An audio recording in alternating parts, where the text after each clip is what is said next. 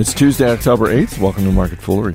I'm Chris Hill. Joining me in studio today from Motley Fool Supernova, Matt Argersinger, and from Motley Fool Pro and Options, Brian Hinman. Good to see you, gentlemen. Yeah. Good to be back, Chris. We might have our first fist fight in the history of Market Foolery because Seriously. Matt Argersinger is from the Boston area. I went to school in the Boston area. Brian, you are a native of Tampa. Oh. And last night, your Rays just pulled out a clutch win in the playoffs against the Boston Red Sox, and as a result of that, at the end of this podcast, Matt and I are just going to beat you senseless. Yes, it's ironic that last night I stayed alive, and now I'm flanked by Red Sox fans, and I'm probably going to get killed. So. Who hit that home run? What was his name again? Senor Lobaton. Oh, yeah. You got to respect the backup catcher. What a game. It was a great win for Tampa, but yeah, the backup catcher hitting the game-winning home run. Let's move on. Let's move on to the news at hand. We've got some tech news.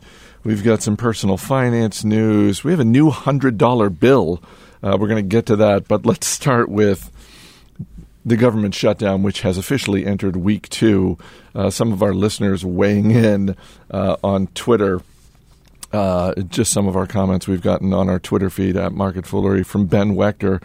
I'm feeling the impact of the shutdown. I can't update my watch to official U.S. time because the site is down. Is that a legitimate excuse for being late to work? I think so. That's not bad.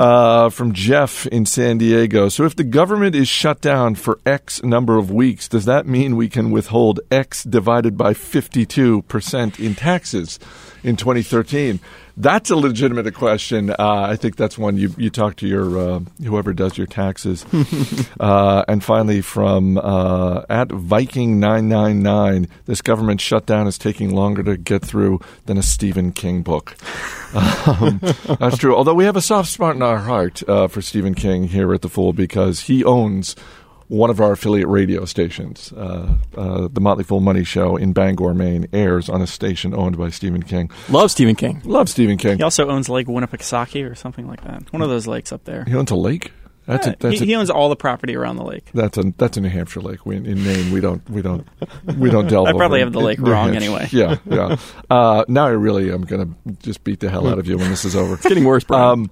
Back to the shutdown because Howard Schultz, the CEO of Starbucks, has come out and has essentially called on other CEOs to do the same, basically saying, hey, look, as business leaders, we need to step up and increase the pressure for an end to this federal shutdown. Is he right? Is that a good move? On the one hand, just as an American citizen, I'm all for business leaders doing what they can. On the other hand, as a shareholder of Starbucks, I'm a little conflicted because I'm like, is that what you're supposed to be doing? I don't know. What do you think, man? I think this is, hey, this is the United States of America. We're the bastion of capitalism, or at least we think we are. And these leaders like Howard Schultz they know they have a good sense on the pulse of the economy, and they run such large businesses. I mean, I'm thinking of also guys like Jeffrey Immelt of GE or Jamie Dimon of JP Morgan or even Jeff Bezos of Amazon. I think it's totally fine for these guys to use a little bit of their, not bully pulpit, but a little bit of what the media platform. The megaphone. The megaphone, right. And, Warren Buffett's certainly done it. He's done it in a kind of an indirect, subtle way. People have asked him in interviews, and he's given his opinion. I have no problem with them stepping up and sort of making a stronger claim against what's going on. You agree with that, Brian? Yeah, there's clearly some self-interest here. The government workers drink a lot of Starbucks coffee, I'm right. sure. And, the longer that this goes on, the more it impacts how people feel financially, and that's going to play into Starbucks sales. So there's definitely self-interest here. But this isn't the first time that Schultz has gotten outspoken. He had a petition a couple of years ago. I think it was debt ceiling related as well then. Right. Yeah, 2011. But I love that he understands the importance of campaign finance and all the contributions that CEOs give to these politicos. And if he can get some banded together and say, essentially, hey, the purse strings are going to shut off unless you guys start behaving a little better, whatever it takes. Bill Barker made the point on Market Foolery yesterday that we're going to see more of this. If you look at how congressional districts have been gerrymandered, the interests are going to be more entrenched, and we are going to see more of this in the future. If that is the case, and just for the sake of this conversation, let's stipulate that Bill Barker is right. And God, it pains me to say that. If he is right, when companies in their filings have to list risk factors for their business, is this now a legitimate risk for businesses that are so tied to the federal government or get the majority of their revenue from defense contractors, from any department in the federal government? This almost seems like it now qualifies as a risk.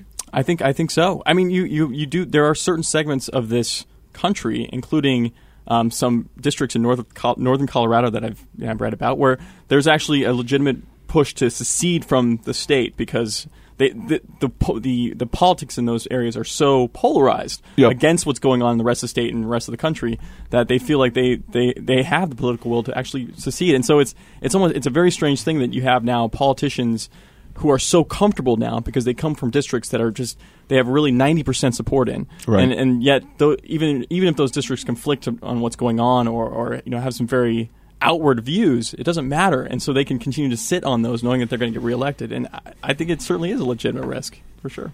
All right, let's move on to actual business that's going on. Google and Hewlett-Packard are unveiling the HP Chromebook 11, an 11-inch laptop that runs Chrome OS. For $279, this seems like, first of all, it's for all of the troubles HP has had in recent years, the stock has been on fire this year. It's just been an amazing performer.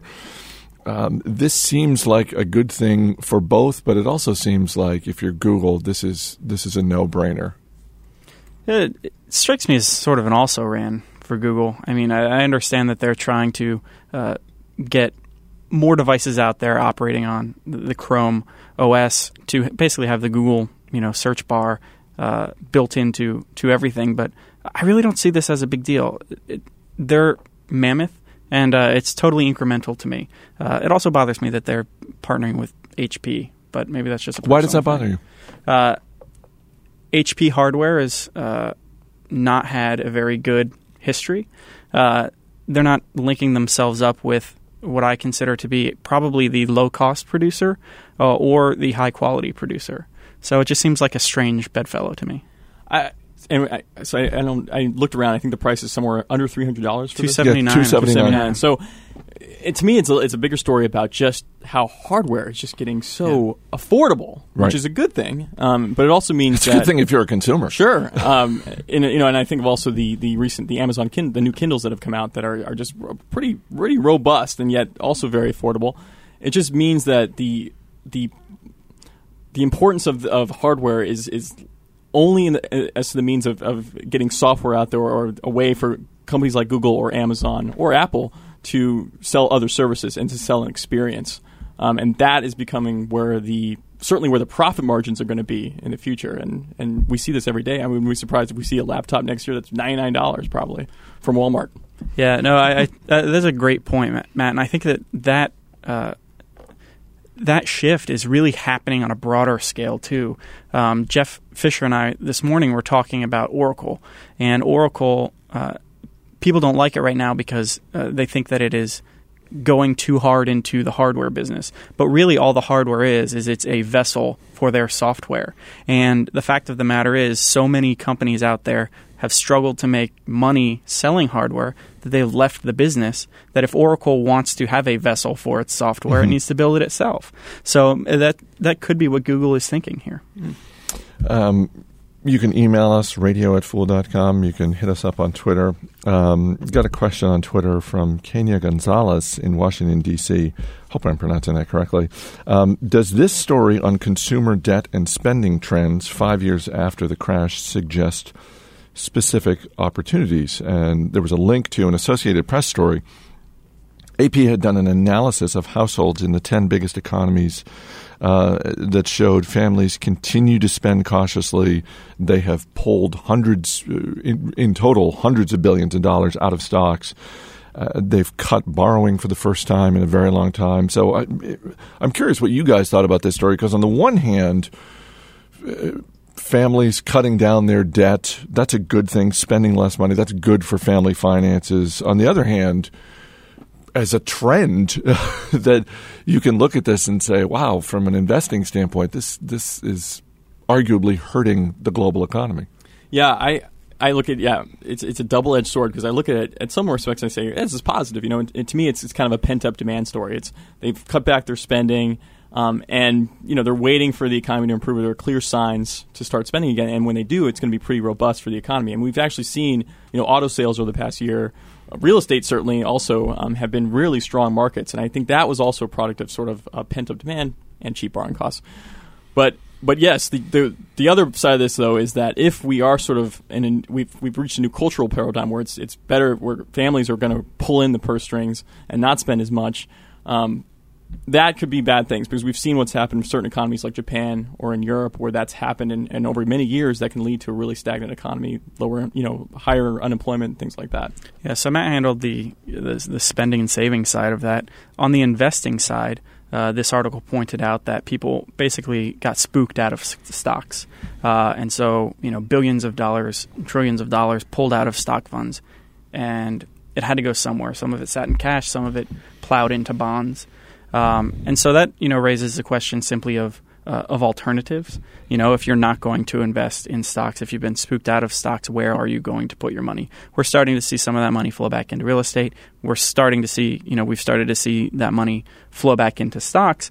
But that is one of the things I think that has continued to fuel this rally and this recovery, is that so much money was pulled out of stocks and put on the sidelines, and investors were burned so badly that they've been very slow to put it back in. The problem is bonds aren't a very good alternative to put money into this time. People are still very gun-shy about real estate because of the housing crisis, and so there aren't a lot of alternatives for people to turn to. And stocks look good in that regard. So we've talked before about the U.S. stock market relative to other markets around the world, and most people are probably not looking to invest in other markets, but certainly institutions are.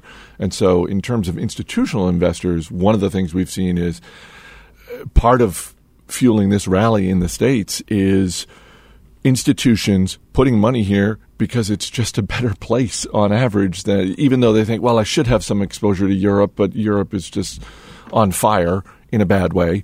The emerging markets index this year has been abysmal, woefully underperforming the S&P 500. But to your point, Brian, you read this story and it really does seem like, because as we've talked about that in the past, I've thought, well, that's going to end.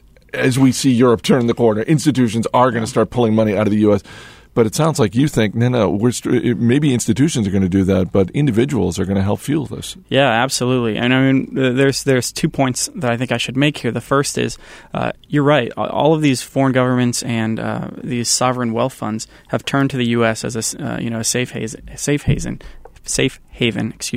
To a certain degree in stocks, but to a large degree in U.S. bonds. And so with the debt ceiling issues that are going on right now, those entities, country governments, and sovereign wealth funds are really going to start rethinking, that strategy and whether or not they should be plunking all of their reserves in U.S. debt. So that's one issue. But the other issue is, I want to make the case that stocks are good for the long run.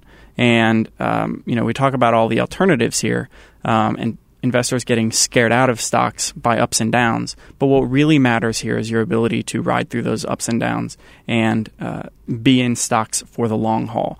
The longer you are in stocks, the less chance you have of actually losing any money. I found a really cool website called Ativa.com, ATIVA, that allows you basically to choose a holding period, and you can look over whatever your chosen holding period to see the worst 10-year period or the best 10-year period. And so it's interesting if you look at, a 1 year returns of U.S. stocks, the worst return was, down 45%. The best return was up 55%. But as you extend your time horizon, the likelihood that you'll actually lose money investing in U.S. stocks drops to virtually zero. Over 10 years, the worst 10-year period for U.S. stocks historically has been plus 2.84%. So when you're considering your alternatives, consider your time frame as well. And if you have a long-term time frame, don't get worried about the ups and downs. Does Ativa say anything about 2013 to 2023? If I hear those time dates, am I gonna, No, I think Brian just made some really great points. A small earlier point, though, about the sovereign wealth funds. We talked earlier in the show about how, we've got a lot of U.S. corporations, the heads of U.S. corporations kind of starting to make waves. Well, there was some news earlier, even today, but earlier this week about, some officials in Japan and China saying, hey, guys, government, right, get it together. Because get your guess stuff what? together. We own trillions of U.S. bonds. And if there's a government shutdown and, there's any hint of a risk of default, guess who's not coming to the next Treasury auction? So that's a little bit of a growing risk, I'd say, also we need to think about. Before we get to our final story, I should mention happy birthday to Motley Fool Pro, our Motley Fool Pro service. Right. 5th anniversary, turns 5 today. So he's not here. Jeff Fisher is not in the room, but happy anniversary, I guess, to him and to you for running a great service and I'm probably bearing the lead here. A market-beating service. I mean, we talk about time frames. Motley Fool Pro beating the market solidly over the last 5 years. So congratulations. Thanks, man. It's been a fun ride. I haven't been on board for all 5 years, but I've been on board for 3.5, coming up on 4. And you're right, market beating is great. It's not exactly what we compare ourselves to because we're an absolute return service. So we have other goals. But hey, you can't argue with market beating, especially given that we've had on average a 25% or so cash balance along the way. We have our portfolio hedged, we have shorts, and we use options. We're really happy with the performance given the amount of risk that we've put our capital at, and I'm looking forward to the next 5. Congrats. Fantastic. And just to wrap up on that, because he's not in the room, you've been on the service 3.5, 4 years. I think perfectly legitimate for you to claim 70 to 80% of the credit for that. And Jeff gets the other 20, 30. Done. Well, we're still going to beat him up. We have a new $100 bill. And this is getting headlines because, well, first of all, it's a $100 bill. It is, as some have pointed out in the media, it's all about the Benjamins. But I was struck last week when I was in Toronto at just how much cooler Canadian money, and frankly, most money, most currency around the world, is just so much more interesting than the U.S. dollar. Why is that? I mean, are they spending more to make them? I have no idea. But anytime, and I don't travel internationally all that much, but whenever any one of our colleagues comes back from a trip, whether it's for pleasure or for research, I'm always interested in the currency, and I'm always struck with the same thought, which is why, even with the new and improved $100 bill, and it looks better, it's flashier, added security and all that sort of thing. It's just like, that's fine. It's still only slightly better than it used to be in terms of just how cool it looks. I think the U.S. is a little high and mighty on this one.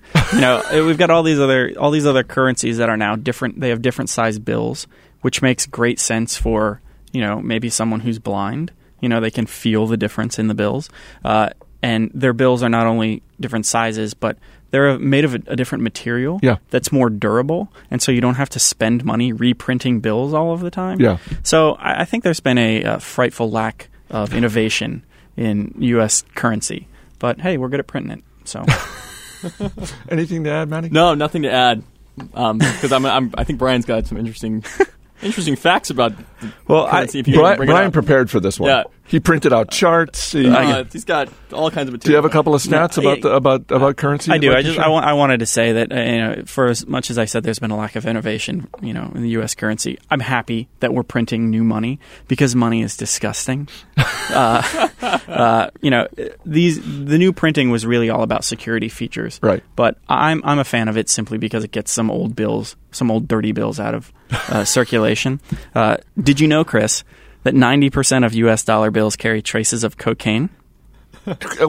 Traces of cocaine? That's a fact, Jack. That is not. How is that a fact? 90% of U.S. currency has traces of cocaine? Traces, so don't get all excited. And then also, while most viruses would sort of die in a couple of hours, paper money, like the U.S. uses, can transport a live flu virus for 17 days. Well, on that disgusting... I've turned you into a hypochondriac. On that disgusting note, Brian Hinman, Matt Argersinger, guys, thanks for being here. Thank you. As always, people on the program may have interest in the stocks they talk about, and the Motley Fool may have formal recommendations for or against. So don't buy or sell stocks based solely on what you hear. That's it for this edition of Market Foolery. The show is mixed by Ann Henry. I'm Chris Hill. Thanks for listening. We will see you tomorrow.